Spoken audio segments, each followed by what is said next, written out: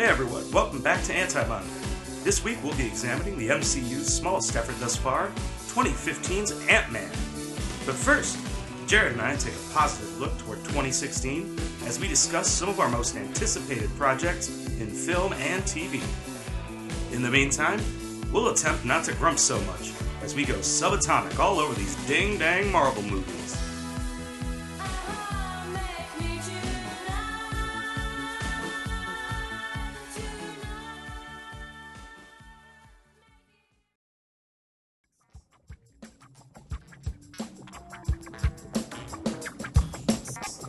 Oh my gosh.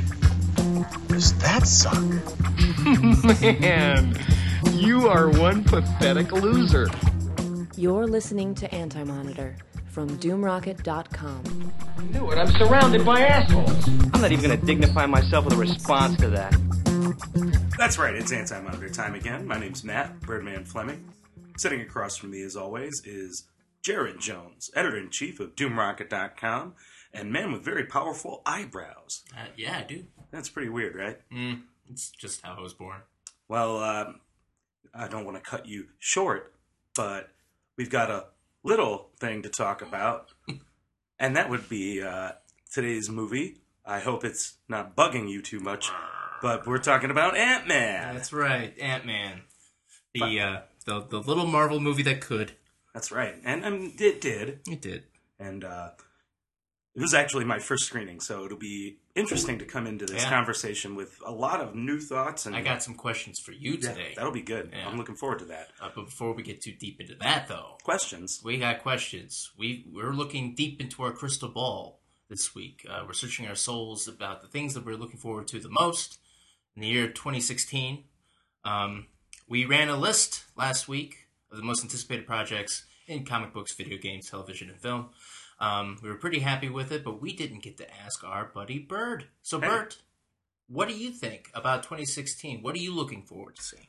I'm going to make a big, bold statement right here on internet radio.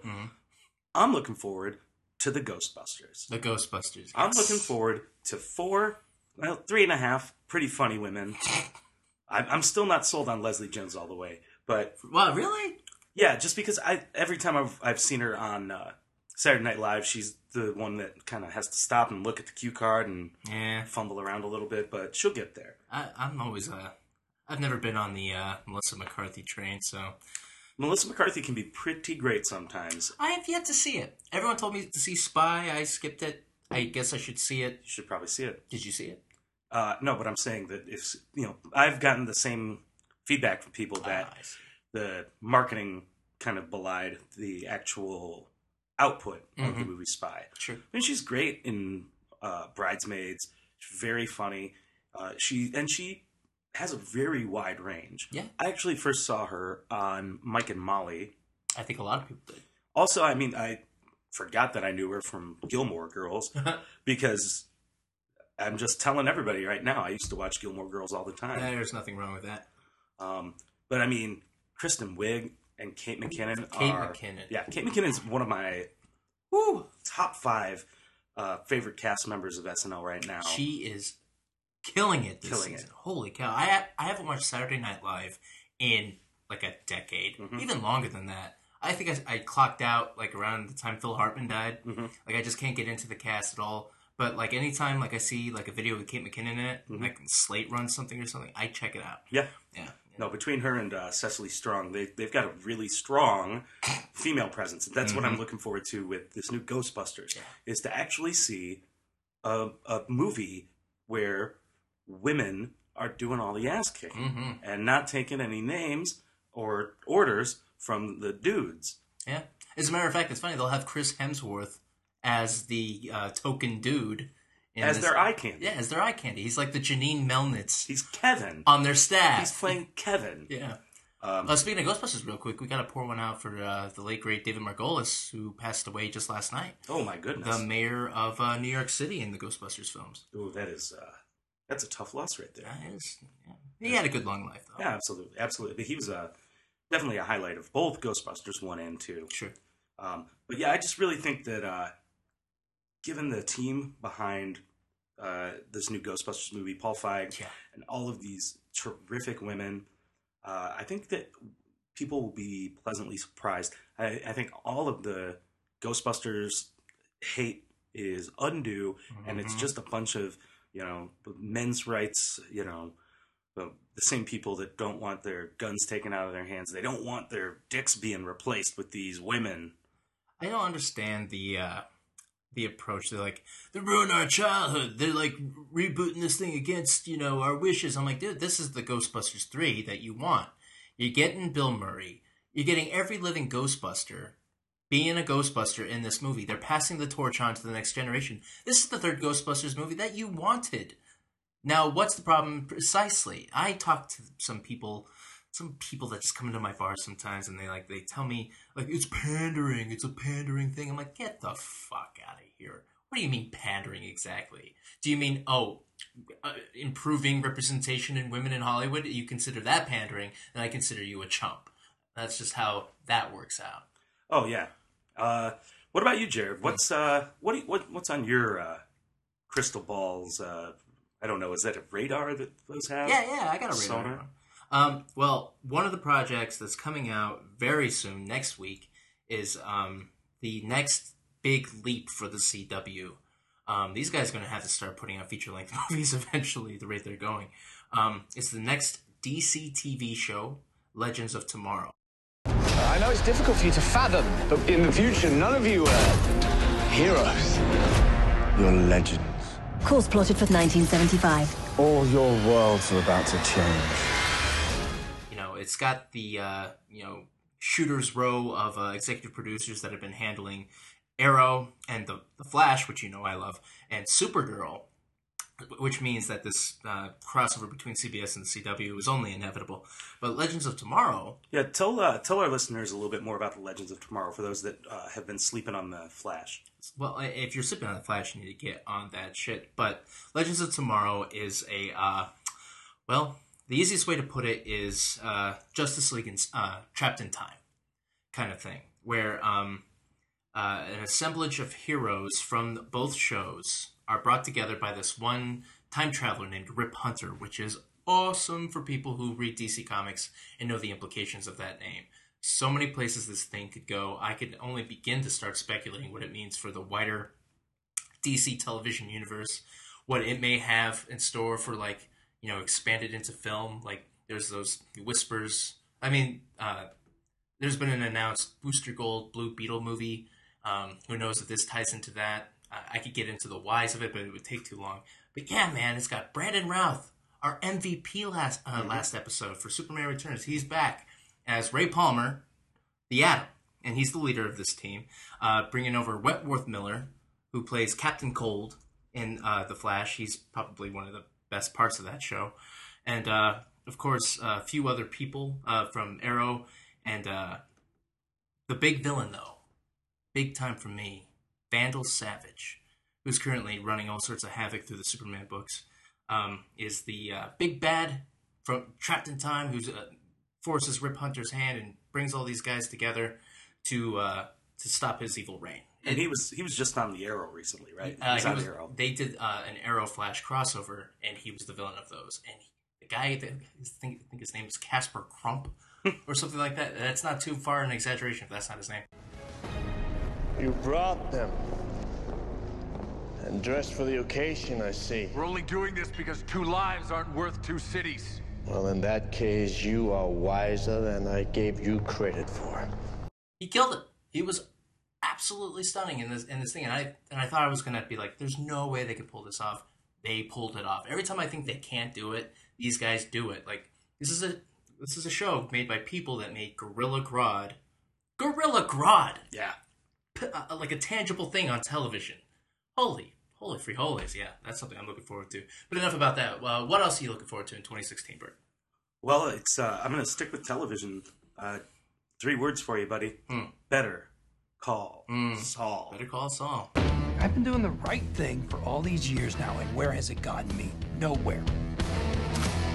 You better pick up that phone and give that man his due, because there's something about the idea of spin-off of like one of the greatest, most lauded television shows of all time. Sure. And it's just brilliant. Bob Odenkirk is amazing. He's carrying a show about a lawyer, about the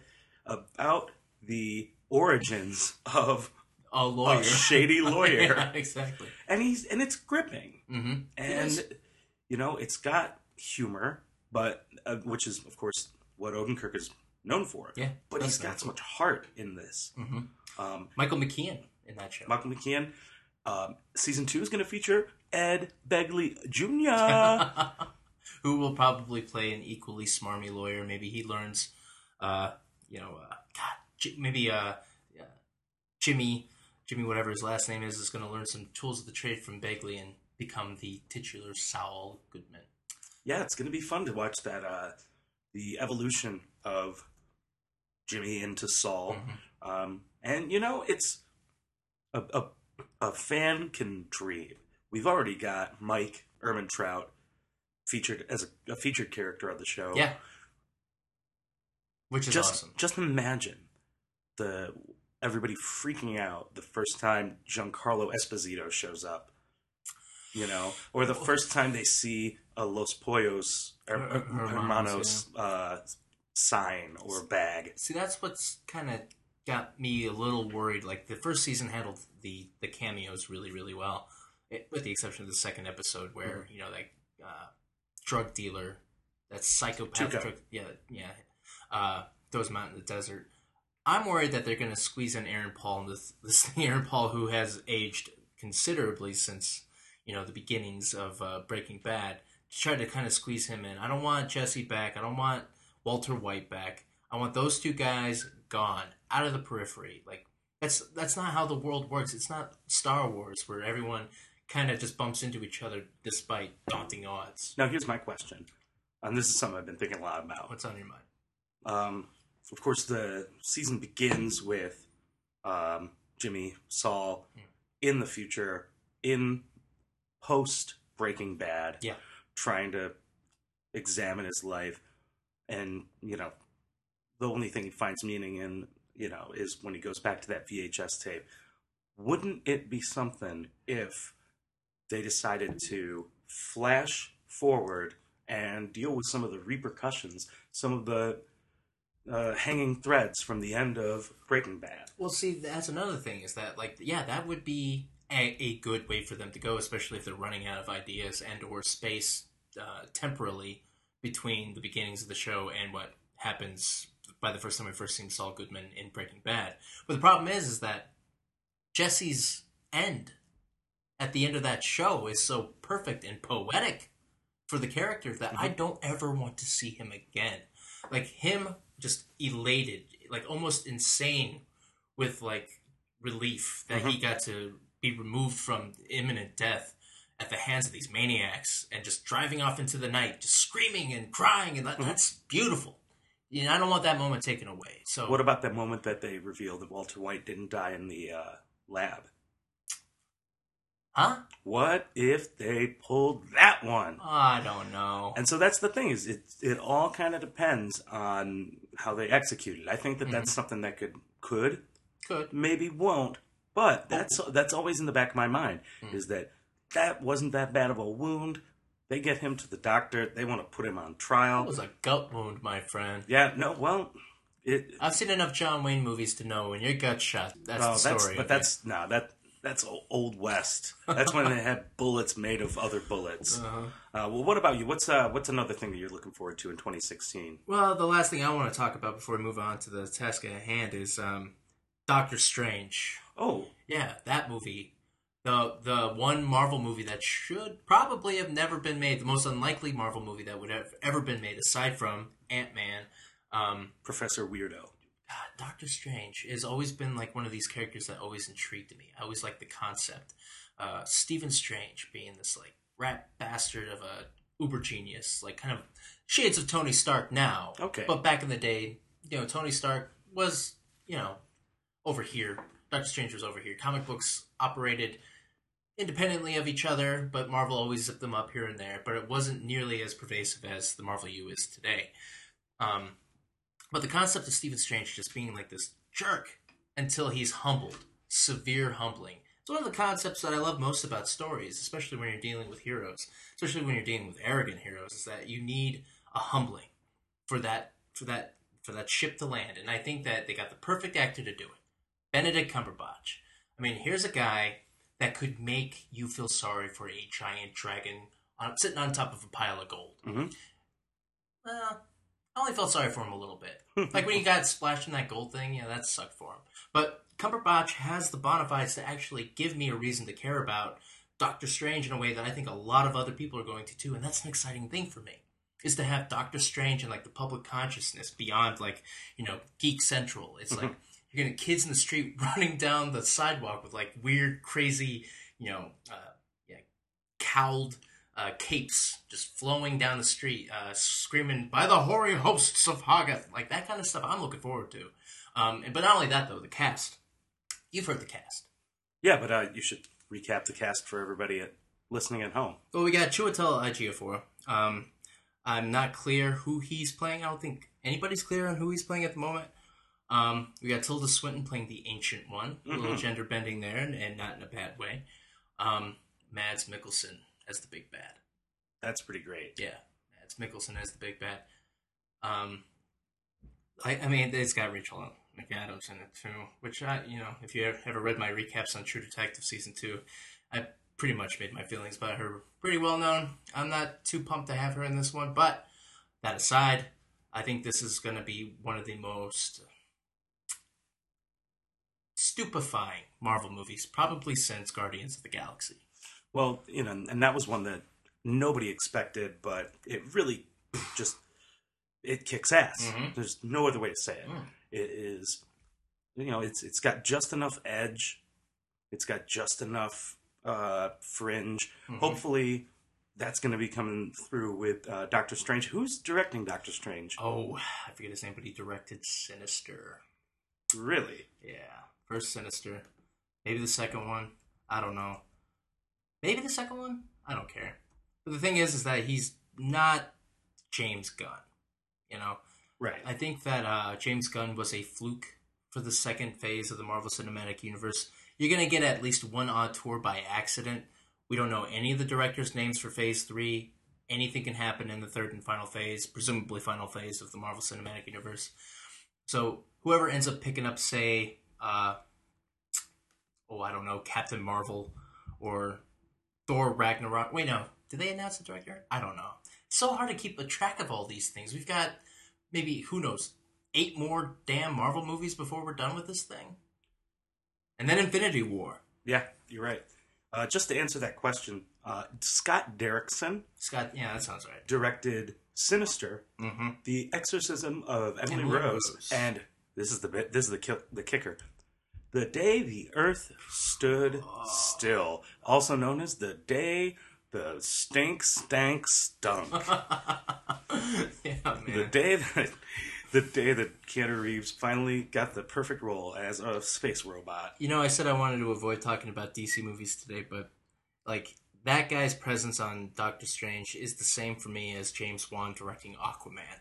It's like, yeah, you can do strange action movies. Can you do this action movie? I don't think so. I mean, I know that Entourage did it first, but James Cameron would have probably been a pretty damn good pick. Well, he's always going down into the deep depths of the water. He's always going down there. He loves the water. He likes to splash, and take a bath. James Cameron would have been my pick for Aquaman, hands down. Probably would have gotten DiCaprio to play him, which I would have been far more happy with than Jason Momoa. But let's not go down that road. We don't want to go down that road. Holy cow. You have inherited the powers, but not the knowledge or the wisdom that must accompany them. Yet. What have I become? More than a man. Well, let's shift gears back to continuing talking about Marvel and about the, it's it has a strange place chronologically in the MCU. And that's the partially conceived by Edgar Wright and finished by Peyton Reed. Is that right? Reed, that's right. Ant-Man. Paul Rudd, Michael Douglas, CGI young Michael Douglas as well. Him too. The lovely Evangeline Lilly, the forever creepy and daunting Corey Stoll. Yeah. I love that guy. You know, I like him too, but before we get too deep into talking about Corey Stoll, I want to ask you, because I deliberately didn't ask you. You watched Ant-Man for the very first time today. That's right. Haven't seen it. I saw it the day it came, or the day before it came out. I got a review out the day of, and I remember describing it as cinematic and safe. Or, wait, no, squishy and safe, like cinematic tofu. That's what I said. Yeah. What do you think of Ant-Man? I would definitely be on the same page with that. Having sat through this Ant-Man, it's a miracle that it came out as good as it did. That it came out at all after all of the shit that happened between the Marvel execs and Edgar Wright. I just really, I liked it. I think it's fun. It's a nice, fun Marvel time. I want to see Edgar Wright's Ant-Man. I want to see it too. We'll never see it. We'll never see it. There are all these little touches, and we'll talk about that in a little bit. But it's a movie about a heist and about a dad. It's like Marvel's closest thing to a Hallmark card. A Hallmark card. And it feels decidedly smaller. It feels like from the tales of the Avengers to Ant-Man. You know, it doesn't feel like it's a standalone, but you know, they had to get the Falcon. They couldn't get one. They couldn't pony up just a little extra money and have. Those guys can't make movies like that every 5 minutes, man. Just have, you know, Chris Evans show up for, before the very end of the movie when they're literally just, and here, look at this clip from almost Civil War.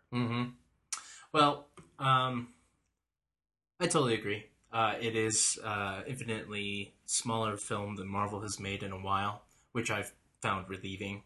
Yeah. Like, I'm not suffering from superhero fatigue, am I? I feel that I am. I know that I'm not, because I'm looking forward to all these movies. I'm finally getting to see some of these crazy good superhero comics that are getting made into crazy good superhero movies. So I shouldn't complain much, but, I mean, between the time where I grew up from reading comics and came around to enjoying superhero movies, I watched a lot of movies in between, so did you. We developed our own personal tastes, refined them, we finessed them, we developed opinions and abilities to deconstruct film, discuss film, all that stuff. And I find that analytical part of my analytical part of my brain is constantly conflicting with my enjoyment of these movies. Your brain's anal gland. Right. When I was watching Ant-Man, I was like, love this movie. Love it. It's not an Edgar Wright movie. It doesn't have to be. I mean, yes, it has to be, but it's not, so just deal with it. After Age of Ultron, I wanted them to just slam on the brakes, and they did. Ant-Man wasn't even supposed to happen right now. Like, they just put it in at the tail end of Phase 2. The capper of Phase 2 was always supposed to be Age of Ultron. Ant-Man squeaked it in. Yeah. So I'm glad that it happened. Nice palate cleanser before Civil War, because if we had just had Age of Ultron and Civil War, that would have broken me in half, probably. That would have been pretty rough. So, is approaching Ant-Man the way it is. It's quiet. It's a little humble. It realizes that it's not what it set out to be, and it feels like it. There are, you can hear the gears churning a little too loudly in some places. Paul Rudd is game, understands that he's not in a lot of this movie. Movie's not really about him too much. It's really about Hank Pym. But it's fine. It's harmless. It doesn't offend anybody. It's a film made by a committee for a mass audience. And that's exactly what it feels like. and I suppose there's nothing egregiously wrong with it. It's a superhero comedy that comes very close in a lot of spots to having exceptional moments. And there are a couple. There are, absolutely. The auxiliary cast is pretty enjoyable. It took me a minute to adjust to the Russian accent and that guy, and I was fine with T.I. being in there. No one will be making with the emergency call. Yeah, or something like that. Something like that. There is no listen to my funny voice. Yeah, it's just a little too. Why do you have to have a Russian accent? Was that like some sort of like subtextual meta commentary there? I was reading a little bit in the Wikipedia, and the actor really got serious about this tiny role. Sure he did. And he's like, "Oh, I figure that this is a kind of guy who grew up, just past Siberia, who's like really into Elvis, and like, okay, so that's why you got the stupid sideburns, and I don't know." Yeah, his name's David Dastmalchian. Dude was in The Dark Knight. Yep. Okay, he was the guy who tried to shoot Jim Gordon. The Joker actually did it. Harvey Drent steals him in the ambulance car and drives him to the docks and tries to kill him or something. And you could tell that he was playing like a wonky looking guy, and he looked off. And like that scene when Alfred's like, "He spent 2 terms in Arkham," and you could look at his face and be like, "Yeah, that guy spent some time in Arkham." So there's probably some method in that kid. I remember seeing him once in a Wendy's commercial and going, "Oh, Dark Knight's at Wendy's? Damn, that's dark." So having him here made me kind of happy because now he's a twofer. There are very few actors that have made that jump. It's true. So I appreciate it. I didn't hate him. I enjoyed him. He was in the periphery and didn't bother me too much. T.I. though, every time he opened his ding-dang mouth, you know what really bugged me about T.I. is that, you said it too, you said it out loud. I felt like I was about to be serenaded. You were about to be rapped at. I was about to get rapped at. Every time he opened, because like everything had to be just like grandstanding with him. Well, that's the thing, is if he strings 8 or more words together, it's just how it comes out. It just comes out sounding so he like speaks a rap. like with iambic pentameter. Yeah, he speaks like a Shakespearean actor. Like a Shakespearean actor come Atlanta rap scion. Well, hey, everybody, just kick back and relax a little bit, man. We know our business. We broke into this spooky-ass house, didn't we? I let you. Well, one could say that I let you let me. And then, of course, Michael Pena. Michael Pena. What a silly guy. He was pretty goofy. He was pretty funny in this. I remember seeing him in the theater, or seeing the film in the theater, and people were just like dying during those like expository like flash sequences. Yeah. And I love that you caught it too. You were like, "That's Edgar Wright right there," and you were absolutely right. That was definitely an Edgar Wright flourish. The way the camera pans over and everyone's making the face like, "Yeah, I know, right?" And guess what? She's got mad skills and things like that. Like, it's a really entertaining scene. It's a really effective way to get the plot moving forward. Right. But Michael Pena's delivery of it, both times, it happens twice, is... And I'm glad it happened twice. Pretty indelible. The second time is really cool because it drops a big old Easter egg in everyone's face that they've been waiting for. Like, he comes up to him and says, "Yo, I'm looking for this dude who's new on the scene, who's like flashing this fresh tack, who's got like bomb moves, right? Who you got?" She's like, "Well, we got everything nowadays. We got a guy who jumps, we got a guy who swings, we got a guy who crawls up the walls. You gotta be more specific." Spider-Man. Yeah. So it's like, I enjoyed him. He does wear a little thin in places. Yeah. And I don't think it's entirely his fault, because it's where you see the rewrites and the shoehorns kind of coming in, where he's like, "Plus your girlfriend's really pretty," and they're like, "make me nervous," and it's like, okay, so the movie leans on him in a couple of places, just like it leans on Paul Rudd. Yeah. Like Michael Douglas and Evangeline Lilly are having this really heartwarming moment where they have this catharsis about their dead mother, the Wasp, and like we get that fucking amazing story, and like there's this really huge traumatic moment right in the middle of this crazy heist movie, and all of a sudden Paul Rudd's like, "Yeah, you guys are doing great. This is awesome. I'm going to go make some tea." Yeah. It's like Michael Pena serves the same function as Paul Rudd, so that's one actor too many. And when you put them in a room together, it's like, okay, so it's like Age of Ultron where everyone's Quip. It's quippy. That's to say the least. Mm-hmm. But, when Paul Rudd is the voice inside the suit, mm-hmm. Ant-Man feels really, warm. Yeah. Well, he develops that relationship with Anthony. Yeah. Well, pour one out for Anthony. Yeah. But he grows to really like the ants. Mm-hmm. Of course, it happened over the course of a montage. One montage. It was like a montage broken into two, though. Yeah. Because it was montage of him not doing very well. And then montage of him and then they stop and have that moment between him and Evangeline Lilly where she finally, lets a little bit of her guard down. And she's like, maybe I'll bang you later. Whereas by the end of the movie, she's just full on I'm banging you now. Yeah. But, and then the second half of the montage of just, him, doing really well at doing Ant-Man. so well, in fact, that he can infiltrate the Avengers compound in northern New York State and take on the one Avenger they could afford at the time. Anthony Mackie. Anthony Mackie's Falcon. But I love Anthony Mackie. I do, too. I think he's great as the Falcon. I think that no one else could be the Falcon now. When I watch Civil War, Winter Soldier, and Anthony Mackie and Chris Evans are having this dialogue, and they're talking two veterans who've seen some awful things in war, and there's pathos there, and Anthony Mackie's got the chops to convey that. So to have him fully realized as a superhero, just zoom in literally in this film as a realized superhero, that's him arriving. Mm-hmm. Truly arriving into the Marvel Cinematic Universe. By the end of Winter Soldier, he is kind of just stuck beside Captain America, because if he doesn't, someone's going to ping him with a bullet. Mm-hmm.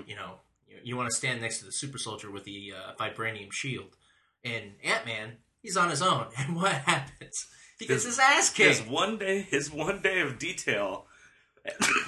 He's like, you better make sure Cap knows. It's very important to me that Cap knows this never happened. Yeah. Super goofy. Mm. And, but, it was a nice way to establish Ant-Man as being somehow already on the level with, An Avenger. Even if it's entry-level Avenger. Mm-hmm. But why did Anthony Mackie have to break out the twin guns? That was his first response? The guy showed no threat. They get into a little push and shove, and the first thing he does is he pulls out the two guns, starts blasting away. What if he had actually killed Paul Rudd? Oh, man. And because you imagine, a bullet actually hitting tiny Paul Rudd, it would end up looking like that Mary Had a Little Lamb when Darren Cross melted it. Yeah, Darren Criss-Cross. Yeah, that was, Darren Double Cross. Darren Double Cross. I kept wanting to just call him Criss-Cross, yeah. Because, he definitely double-crossed and criss-crossed and got his wires crossed. And Corey Stoll. What do we make of Corey Stoll as a villain? Well, so our first experience with him, of course, was when we were watching House of Cards. Well, my first experience with him was in Midnight in Paris, Woody Allen movie. He played, I'm not making this up, Ernest Hemingway. And he was so good as Ernest Hemingway. I was like, who the fuck is this guy? Googled him as soon as I got out of the theater. I'm like, I don't know who this guy is. Saw him again, bald as shit, House of Cards. Wow. I mean, I think that's definitely the key is shave his head. He is immediately, he knows how to be intimidating. Mm-hmm. He's big. Yeah. And he also, he knows how to throw in a little charm and kind of toe that line. Yeah. But then once he goes past that line, he gets sadistic. Yeah, he's got this creepy little crooked grin. His eyes glint and glaze over a little bit like he's about to cry. He knows how to make an evil face. Yeah. Problem is that Darren Cross is quintessentially an Ant-Man villain. Yeah. I mean, he's intrinsically tied to the mythos and more so with Hank Pym than Scott Lang, although the current run of Ant-Man and now Astonishing Ant-Man does well to tie Cross as Scott Lang's nemesis movie. Yeah. But the one thing that kept chapping my ass was this whole plot, like this whole subplot with Darren Cross and Hank Pym, is identical to the first Ant-Man movie, or Iron Man movie. And I think that's where a lot of the success comes with Ant-Man, at least thematically, is because it's almost word for word, as far as the overarching plot goes, an identical rehash of Iron Man, wherein genius develops tech that is coveted by other genius. Other genius isn't smart enough as first genius, so other genius concocts a ruse to put the kibosh on first genius, steal first genius's tech, and then make a shittier version of the good tech that's already been finessed, and then die horribly. Also, he's bald. So, like, instead, every time I saw Darren Cross, I kept seeing Jeff Bridges. And it was getting to me after a couple times. I'm like, come on, guys, come up with something else. Let's do this. Make it happen. But they never made it happen. So all they rely on is really awesome, really spectacular action sequences. Yeah. Like, edgy-as-seat action sequences that get you moving. Absolutely. But another thing that chapped me was them shrinking down, making, funny little, product placement, in jokes. Like, oh, you mean when they were in the briefcase sponsored by Apple and Lifesavers? Yes. And then, of course, I guess PBS dropped the time on for Thomas the Tank Engine. For Thomas the Tank Engine, like a whole. I'm sure that entire final fight sequence in that tiny world again feels very much like an Edgar Wright idea. Yeah. Like, let's have a classic villains fighting on a train, but because they're small, it's happening on a kid's train set. And the kids watching. Yeah. And the kids watching. It's really weird because I've never seen tiny toy trains explode like that with such... Yeah. Just like because... they were packed with napalm. Right. Just because you have, an incendiary laser beam doesn't mean that a tiny plastic toy is going to burst into flames. And nor will that train engine, I don't care whose face is on the front of it, once you blow it up to mammoth proportions, all of a sudden starts sounding like an actual fucking train. Yeah, it sounds like a plastic thing that got huge. Yeah. It said it plows through the house and goes and lands on top of the cop car. I'm like, who put that sound effect in there? Fire that man or woman. Or whoever. Or horse. Or horse. Fire that horse. Fire that horse. Who let that horse in here? That's a weird-looking dog. Yeah. So, but, the big spectacle of Ant-Man is a small one, and that's very deliberate. But the flourishes are so creative that you can't imagine that if the three other dudes that wrote this screenplay came up with it came from Edgar Wright and Joe Cornish. These two guys were, funneling ideas back and forth to each other for God knows how many years? How many years were they working on this thing? Forever. Like watching Ant-Man do a backflip over the gun barrel as a bullet flies right past him. That's Edgar Wright right there. That was part of the test footage. The sizzle reel that they showed the San Diego Comic-Con way back when. When Scott Lang goes subatomic, that's some... Oh my God. That's some... Seeing it in the theater freaked me the fuck out because you know me, I used to like my drugs. I was going to say, you were probably on acid. Saw some stuff when I was younger, and that kind of stuff just anytime I see it in a film, I get transported back, and it's very unnerving, because then your soul's released into the cosmic ethos, and you're just kind of I'm alone. Ether, and I'm alone in the universe, I'm going to die. That's what that scene made me feel like. And that scene is a pure, viscerally, cinematic moment, had to have came from no one else but Edgar Wright. Yeah, absolutely. I mean, it's definitely kind of visually the heir apparent to the transformation at the end of 2001, that light show that you're just what is going on? Yeah. And it's really beautiful. It's spooky too, because they did their science on it. Yeah. And they did. There's a VFX video online that talks about how they chart as far as you can go subatomically. I mean, we can only chart it so far because we're not that we can't see that deep, but we can see pretty goddamn deep. And they were just showing a visual, and it got absurd after a while, because It has to. Mm-hmm. But like watching him actually shrink deeper and deeper, and the dander starts to form crystals and like crevices, and before you know it, those crevices are like caverns, and you're just going deeper and deeper into this thing. Like watching it at the theater, you felt the shrinking. Like you felt that happen. That's some Marvel magic right there. That's some Disney magic. Yeah. Because that only could have came from Disney money. That's true. I mean, Ant-Man is officially the third Disney paid for. I guess Marvel's got their own cash and money, but like, you know, the Disney bucks are in there. Michael Pena was busted, you know, whistling "It's a Small World" after all. I don't think I didn't catch that. Of course. But yeah, like innovation like that happens in movies. It's like when you talk about the power of cinema, what moves you to another place, transports you in your mind. That's one of the few times a Marvel movie ever actually did that to me. That's why I appreciate Ant-Man more than I would otherwise. More than I definitely do Age of Ultron, I can tell you that. You know, and it's just, it really is unfortunate that they had to take this project out of such daring hands as Edgar Wright. Well, Edgar Wright doesn't conform to a house style. Is he an auteur? Can we call him that? I think so. Is that official title? Yeah.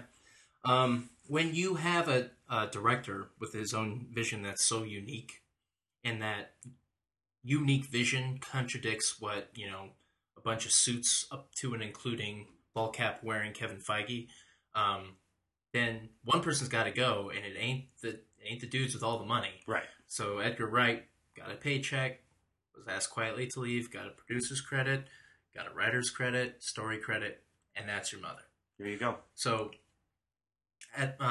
but by the end of it, once the film was in the can, you cannot remove his touch because that man was attached to the project for way too long for it not to have happened. Right. If Peyton Reed had eradicated every single flourish that Wright contributed to this film, it would have been 100% worse. Absolutely. And I think he understood that. I think he's filmmaker enough to know when good ideas are good ideas. And there are a lot of good ideas in Ant-Man. There are. And, you know, you're completely right. It's a safe Marvel movie. It's squishy. It's the emotion is pretty real, though. Yeah. When, when this dad and his daughter, both two times, dads and daughters having very, like, emotional embraces. That's deliberate, you know. And, yeah, I know what parallels are. Duh. But no, it delivered. You know, it got me to twitch a little. Yeah, well, when you put like a little child on a film with toys and squeaky little face, missing her front teeth, and she talked like this a little bit, like you get all gooey. Yeah. You want to go and buy her like $50 worth of shit from Target or something.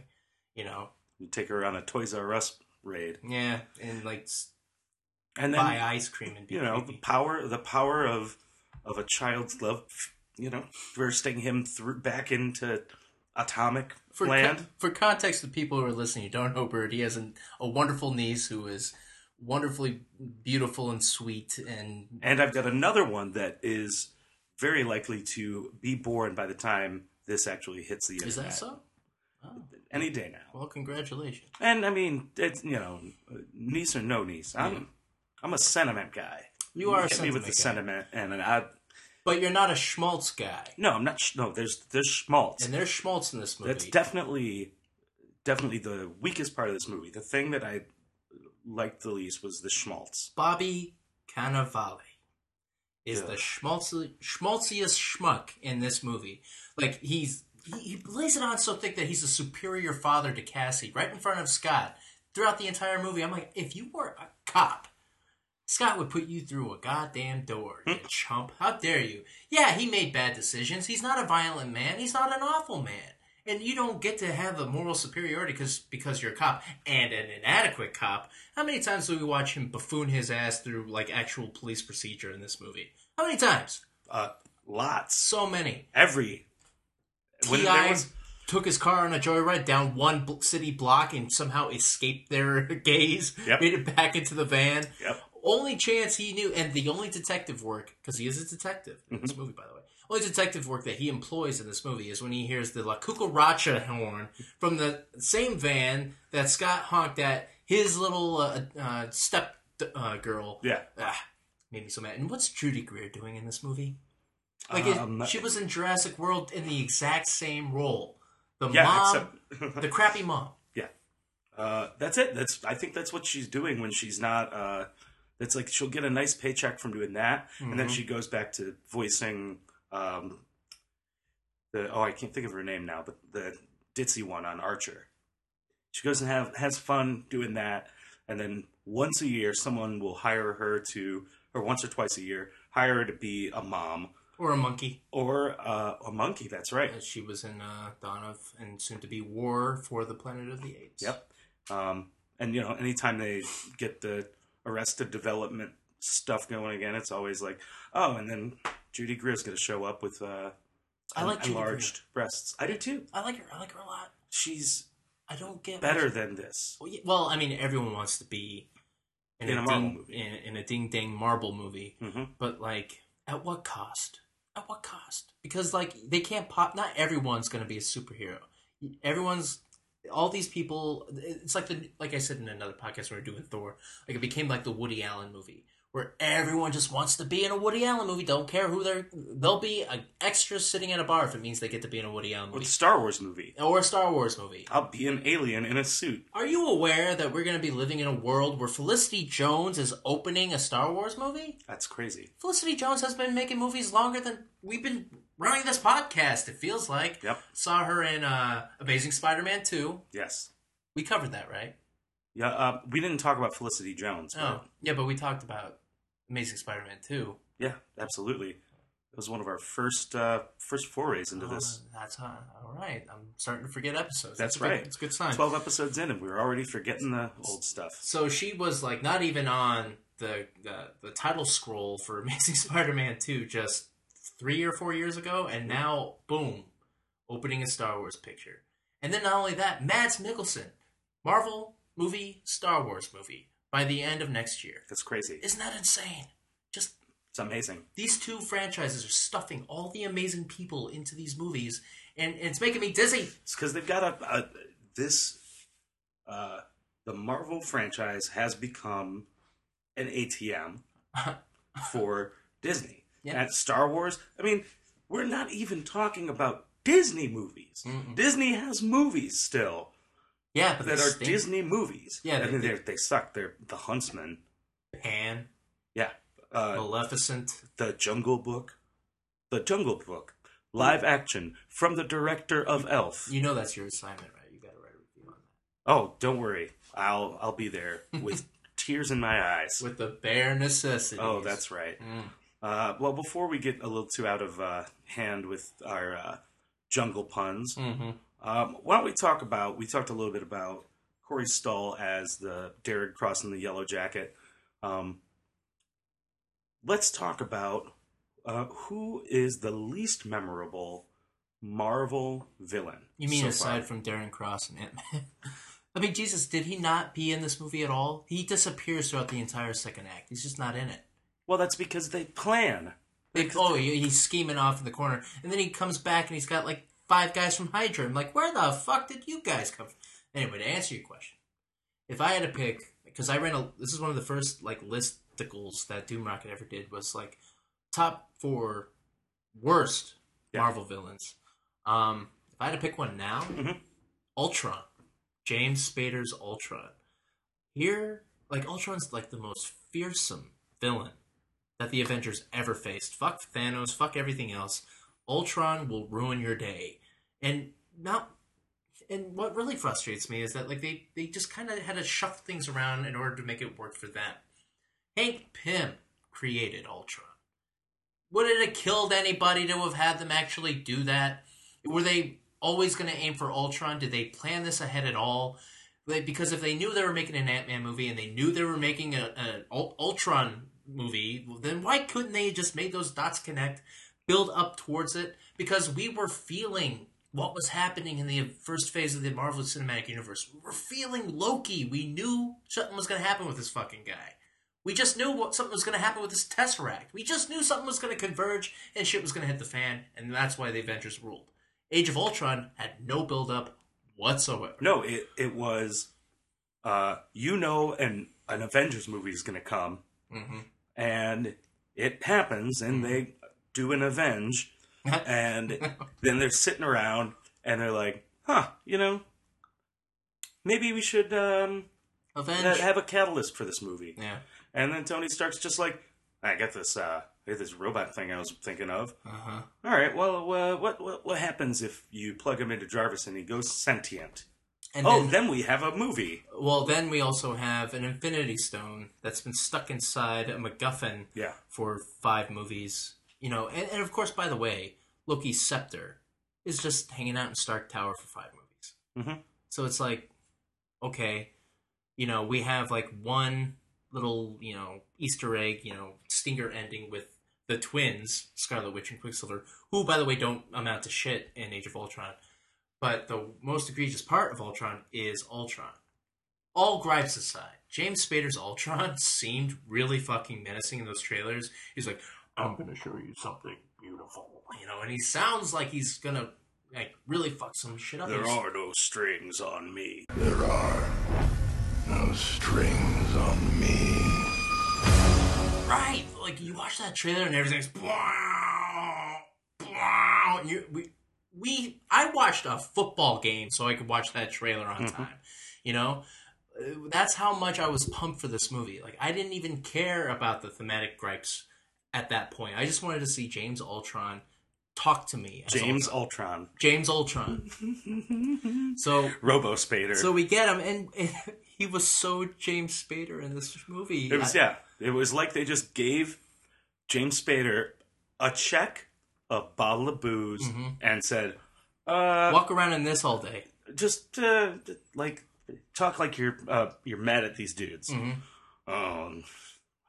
You're stupid.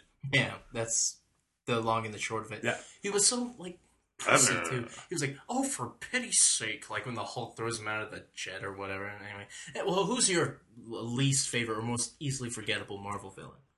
That would be Sam Rockwell as what? Justin Hammer. Hammer? Justin Hammer in Iron Man 2. With, you know, his real quick number 2 there, real close number 2 of Whiplash. Yeah, Rourke.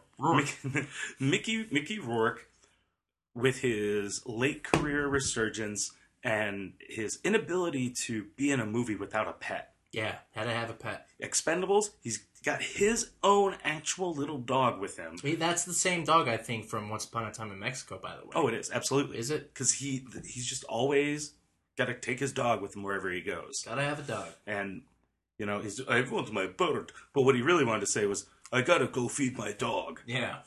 And yeah, but I don't remember Justin Hammer's point in that movie at all. You barely remembered his name just now. I just knew it was Hammer something. When I heard that Sam Rockwell was going to be the villain in Iron Man 2, I was kind of all about it because I do like Sam Rockwell a lot. I do too. I think you like him a little more than I do. I know that you're really big into Confessions of a Dangerous Mind. I still will argue to my dying breath that I think it's a really crappy film. But going beyond that, Sam Rockwell is a sharp actor. Yep. He has great timing. And not only that, though, but he's sincere. When you see him perform, you can just feel energy radiating off of him. You don't get that with a lot of people, especially when they're trying to be menacing. Like, you look at Tim Roth in The Incredible Hulk as the Abomination. The only thing that was the Abomination was his performance. It was piss poor. Sing! Bing, ding, ding. But Sam Rockwell, you know, as a foil for Robert Downey Jr.'s Tony Stark, yeah, I thought it was pretty okay. And there were moments that I enjoyed in Iron Man 2. We own it. It's in the house. I'll watch it if I'm X amount of hungover. But, yeah, I feel you. You don't remember it. You scarcely remember it. But I would argue, though, that they were more effective as villains than Ben Kingsley and Guy Pearce as the Mandarin in Iron Man 3. I'm going to go on a limb and say I need to give Iron Man 3 a second pass with the knowledge of the bait and switch and give it another chance just to see if it feels any better that way. You know what's funny is that I have not watched that movie since I first saw it in the theater. That's right. It's one of the few Marvel movies I have not seen more than once. Except for Ant-Man. Today, I just watched it again. That's the biggest problem. We can talk about this on another episode, but the biggest problem with the MCU right now is... They're villains. They're villains. They've got Thanos waiting in space somewhere. Standing over here. They've got Loki just hiding. Anytime they need to bring him back to screw things up, they will. He's going to be one of the bigger problems or architects of problems for Thor Ragnarok. Yeah. And then, but you going into Civil War... they ran out of villain ideas, so they're just like smash them together. Exactly. Just smash the heroes together. Well, before we start smashing figures together, we might as well do some plugs. Make sure if you have an opportunity to subscribe to this podcast on iTunes, rate it, review it, tell your friends about it. Share it. Help us get out there. Follow us on social media. At DoomRocket _, at Jared Jones _, and at BirdMoney on Twitter. In the meantime, we got the hookup. Holler if you hear me. We have been Anti-Monitor, and this is DoomRocket.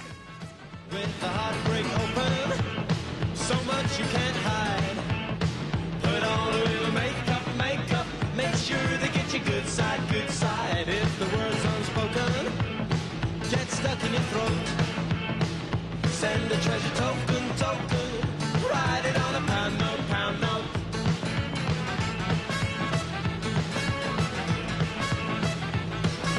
Goody two shoes, goody two shoes. Don't drink, don't smoke, what do you do? Don't drink, don't smoke, what do you do? Subtle innuendos follow, there must be something inside. We don't follow fashion, that'd be a joke. You know we're gonna set them, so everyone can take note. When they saw you kneeling, cry words that you mean. Opening the eyeballs, pretending that you're Al Green.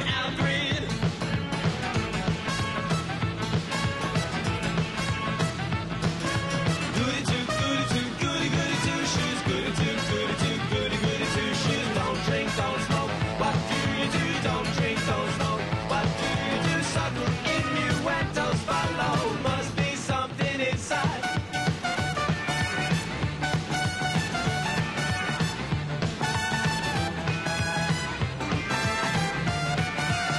No one's gonna tell me what's wrong or what's right, or tell me live with, sleep with, or light up on the big fight.